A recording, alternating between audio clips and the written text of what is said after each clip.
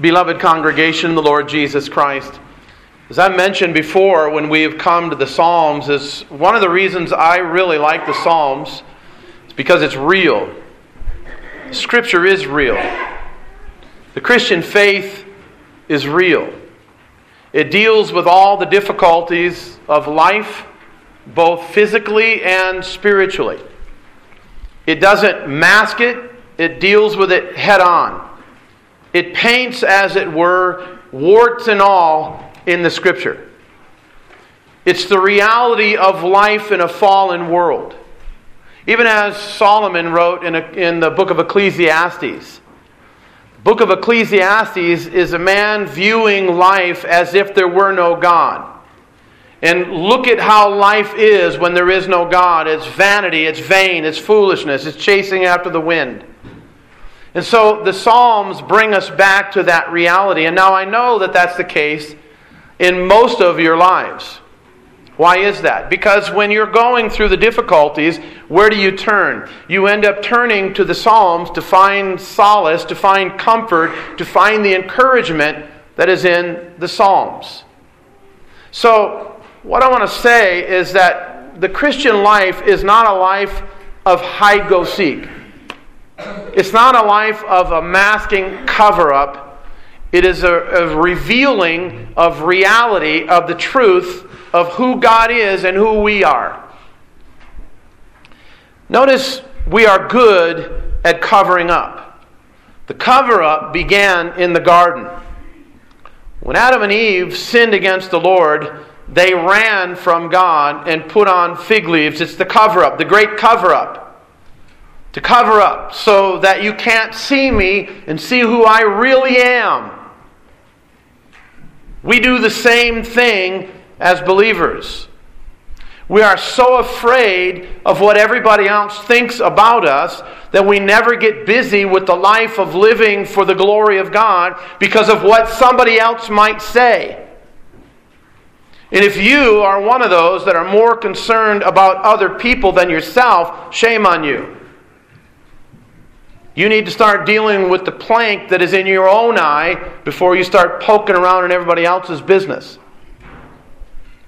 Notice in this cover-up, death is a reality in this fallen world.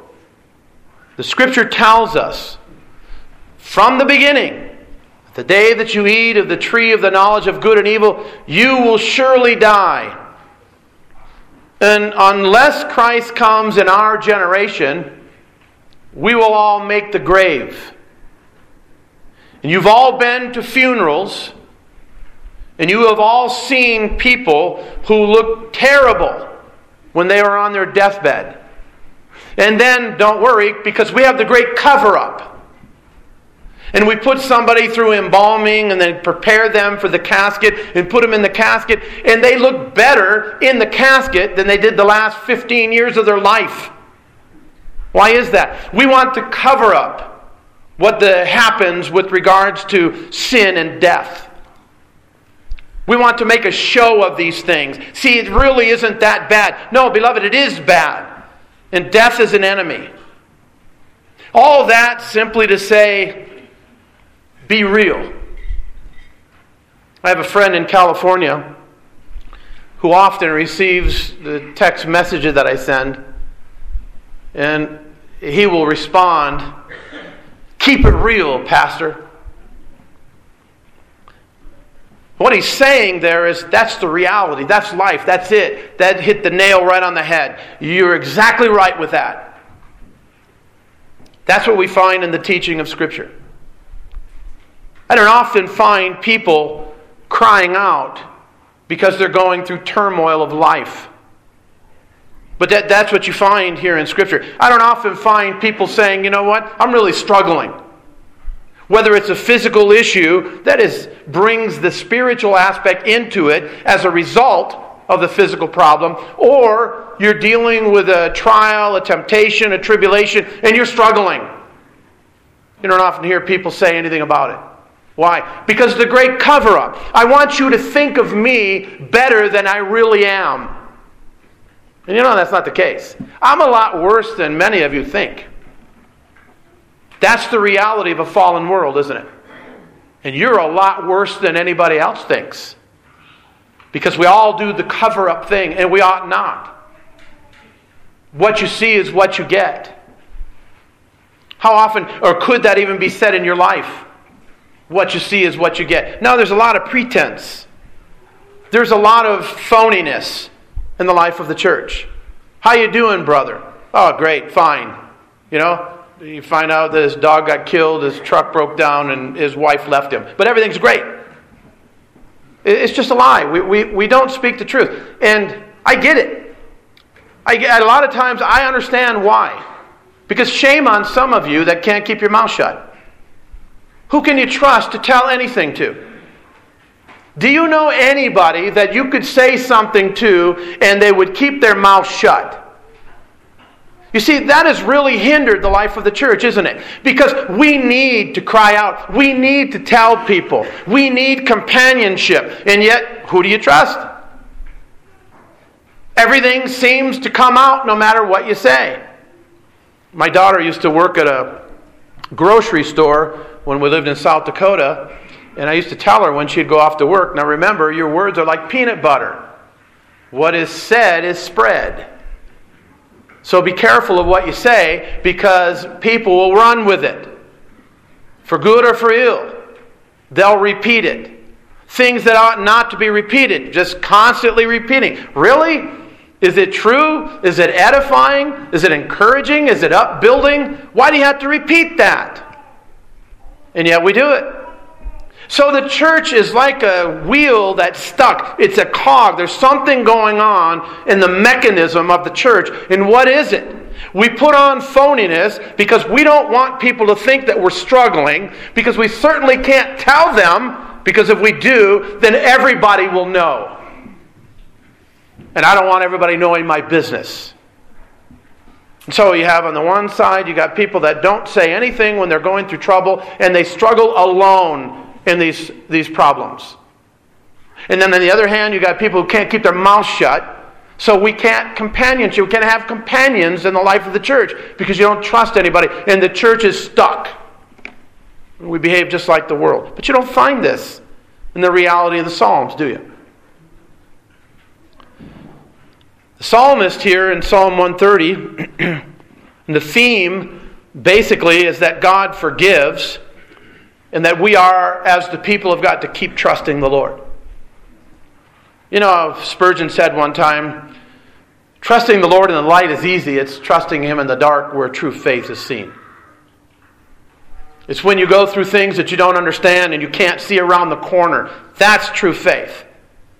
To hold on to the Lord in difficult time when the storm is raging and you can't see any way out. That's true faith. True faith survives that type of a tempest.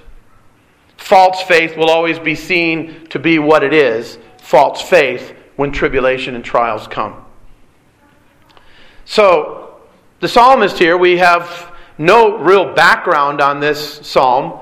Don't know who the author was, the humanly speaking. We know ultimately God is the author of all Scripture. So it's unimportant for me who specifically is the human writer, the one who penned the words. God is the one who is the author of all of Scripture. The difference, and maybe the help, in just simply understanding whether it's David, I've heard Hezekiah, maybe Solomon, I don't know. It's not revealed.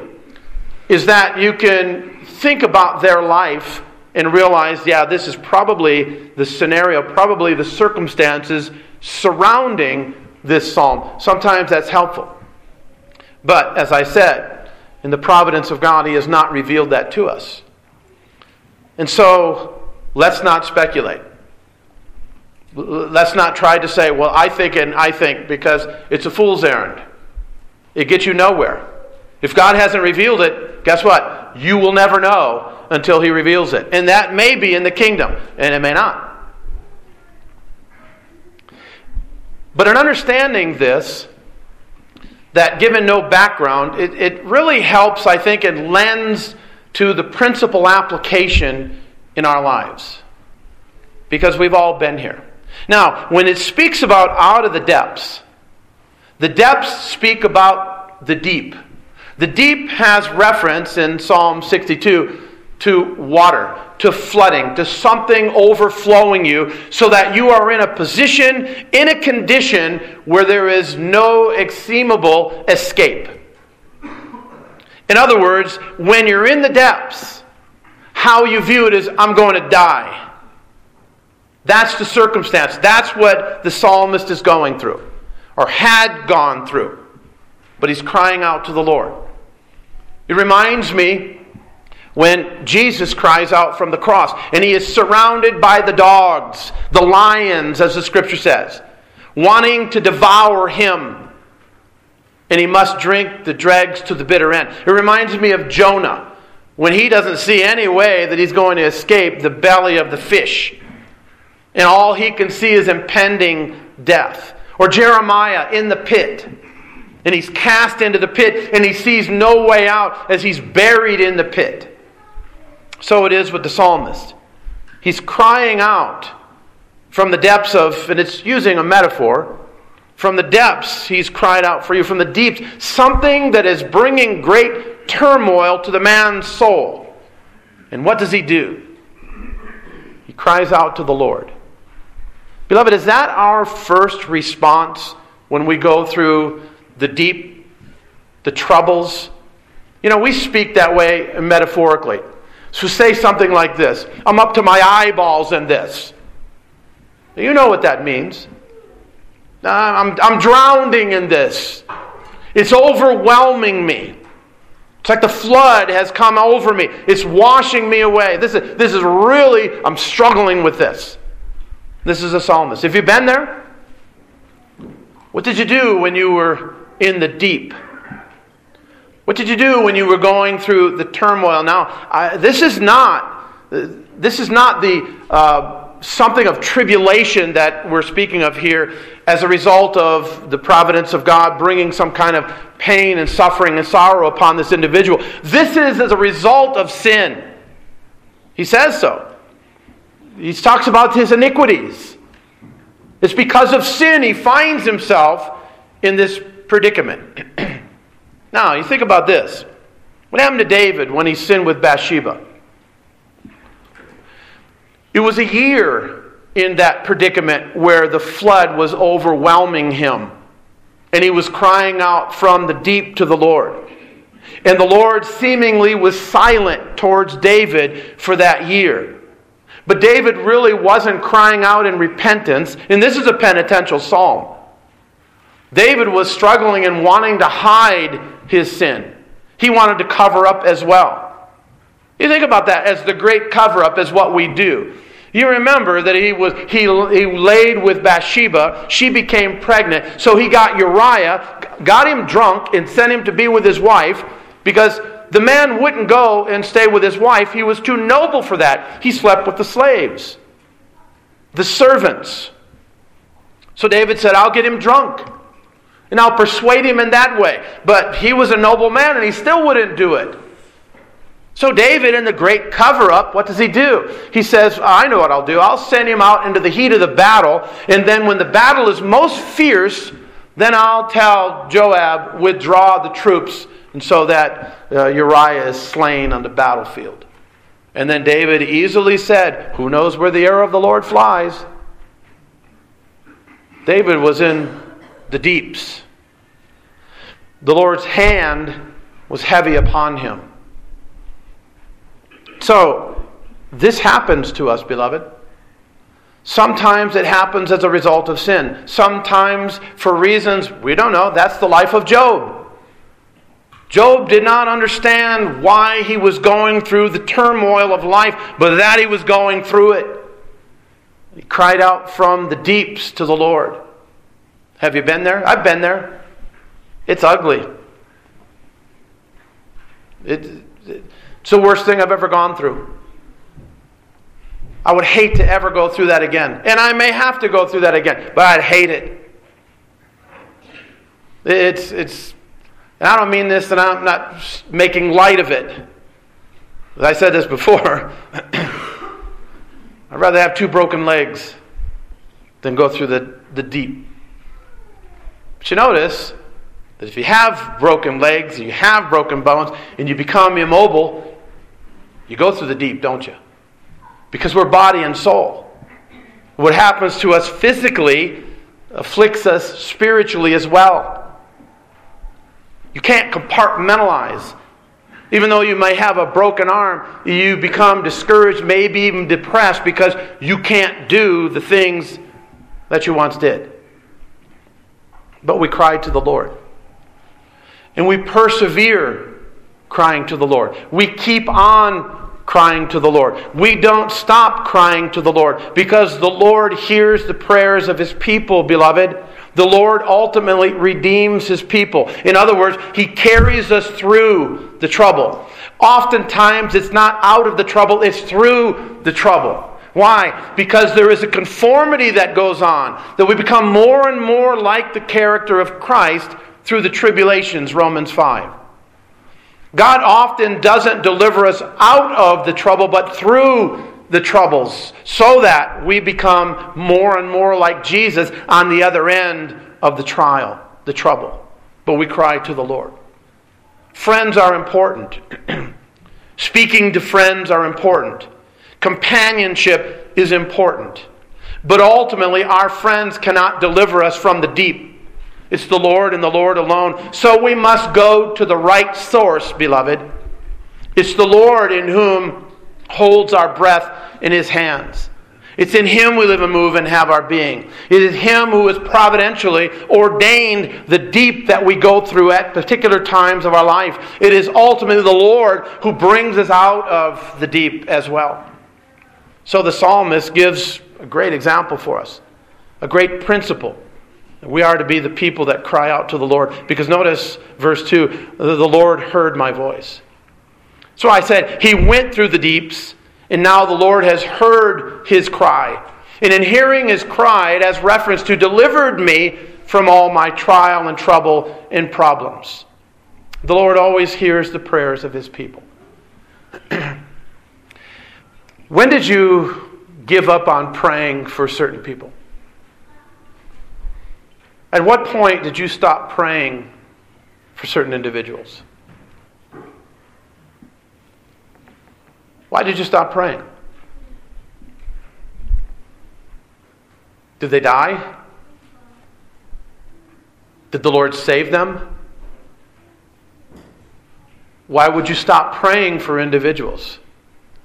I'll tell you why we stop praying. Because we really, really want our will to be done. And when it's not, we get angry with God. Let's be real, beloved. You know that's the case. We want our will to be done. Now, as believers, we pray and we want God's will to be done. But we also want our will to be done. And we want God's will to be our will.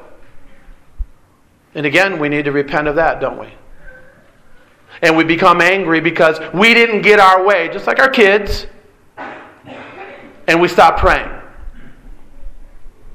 And we say things, well, the Lord's not doing anything. He's not hearing my prayers. It's not according to our timetable. We are called to be steadfast in our life of prayer. And I know it can be difficult. Look, let's just say this. There is nothing in the Christian life that isn't difficult. It's hard living as a believer in a fallen world. A world that hates us, hates God, is contrary to all the things of God. It's a struggle, beloved. That's why the metaphors of Scripture. The athlete, the farmer, the soldier. We keep on fighting. You know, you plant and you plant in hope that the Lord will bring the rain. If you didn't have pivots here in Nebraska, guess what? There's a drought coming. Now, I've seen that drought. I've seen it in South Dakota. The dirty 30s, they called it. Where there was no rain and everything just basically turned to sand. That's how we got a lot of the Reformed churches out in California, because some of the families sent their kids out there and they had churches established out there because there was nothing here in the Midwest. Drought. I think in 2010 or 11 there was a drought in South Dakota. Well, the farmers were cutting silage in June because there was no rain and the crops didn't grow. So the farmer, he plants and he plants in hope that God will bring the rain. That's hard. You don't know if it's going to happen. Am I going to see crops this year? I don't know. You persevere, don't you? And year after year, you keep on persevering and planting and hoping and waiting. And then through the duration of that, it's not easy, is it? The wind comes up, straight line wind. You walk out and see all your corn flat like the ground. The hail comes and shreds it like a paper shredder. I've seen that too. The rain, it just tears it all up, and it's done. And all the work that you put into it. It's heart-wrenching. It's difficult. That's the metaphor of the Christian life. A farmer, an athlete. Think about running and preparing to run. And how many hours that you need to run, to prepare to run a simple race.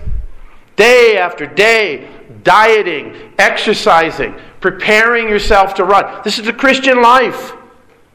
It doesn't just happen. We are to be diligent. We are to be circumspect in our Christian life. That's why, beloved, you are called to study the Word of God, to be filled with the Word of God, to be involved in the life of the church, to edify, to build up, to pray for one another, and keep on persevering as you run that race, looking to the prize, and that's Jesus. He's the author. He's the finisher. He is the one who spurs us on to keep running the race set before Him. He's the one who energizes us as well. And He does that by His Spirit. God hears the voice of His people. The psalmist says, notice, let your ears be attentive to the voice of my supplication. Now, let me explain this again. The ears of the Lord. God is spirit. He doesn't have a body as man has a body. So this is what we call anthropomorphic teaching. And what does that mean? Well, anthropos is where you get man, and morphic comes from morphe, which means form. And so it's the Scriptures teaching in a certain method of a man for our understanding. Because I know what it means to have ears. I heard the thunder last night. I can hear the wind. I can hear the baby crying. I can hear. You understand what that means. God is attentive to our cries as well. Calvin would call this the mode of accommodation. God accommodates to us in speaking in this means. So His ears are attentive to our cries. Remember the children of Israel cried unto the Lord? And the Lord heard their cry. And the Lord was attentive to their cry. We cry. Do you cry? I hope you dads are not ones that say to your boys, don't cry, only girls cry. If you do that, then you go back and you tell your son, you lied. Because we cry as human beings. I've cried more in the last few years than I have in the last 30 years. Jesus cried. Men cry. And fools cover it up and say, no, we don't cry. Yeah, you do. You're lying. Your wife has seen you cry too. And we think it's a shame that we do. Really? We hurt, beloved. That's a response to the hurt. Whether it's physical or whether it's spiritual. We respond to hurt. And that's the mechanism that God has given. Grieving. We've cried at funerals. Women have cried at weddings. Men have cried at weddings. I cried at my daughter's wedding. We cry. Do you cry? Do you cry out to the Lord? Sure you do. God is attentive to your cry. In other words, God understands your brokenheartedness.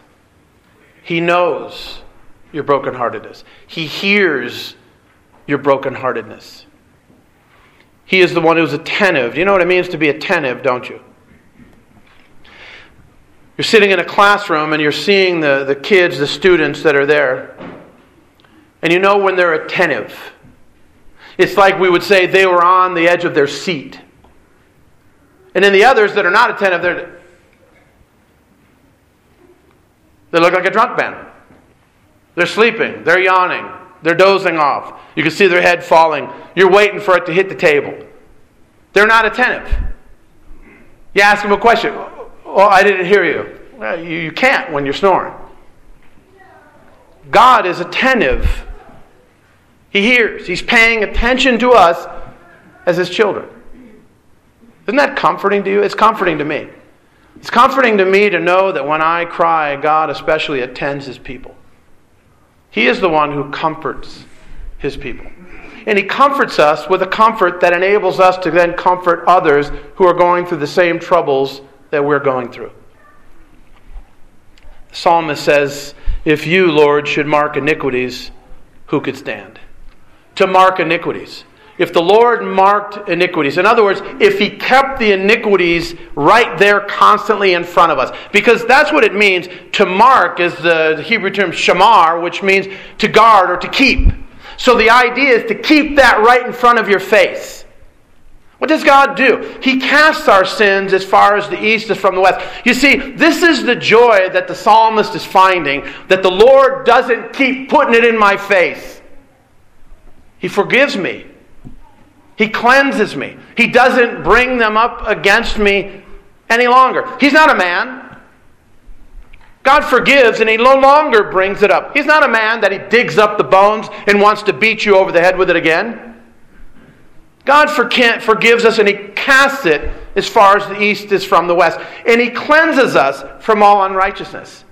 And beloved, you can know that. When you confess, He forgives. And therefore, don't keep on confessing the sins that God has forgiven you of.